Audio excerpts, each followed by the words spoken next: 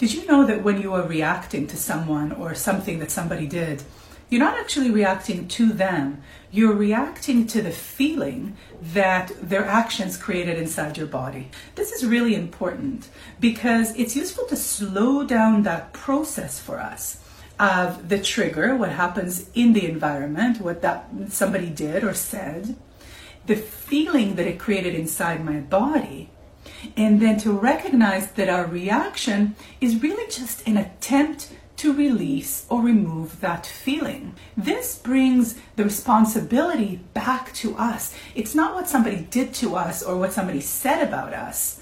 If we try to control that, we're going to come at a loss because we can't control what other people do. But if we bring the focus back on us, what is the feeling that this created for me? And how am I trying to relieve that feeling by my action or my words? That's where the key is to healing. Shortcast Club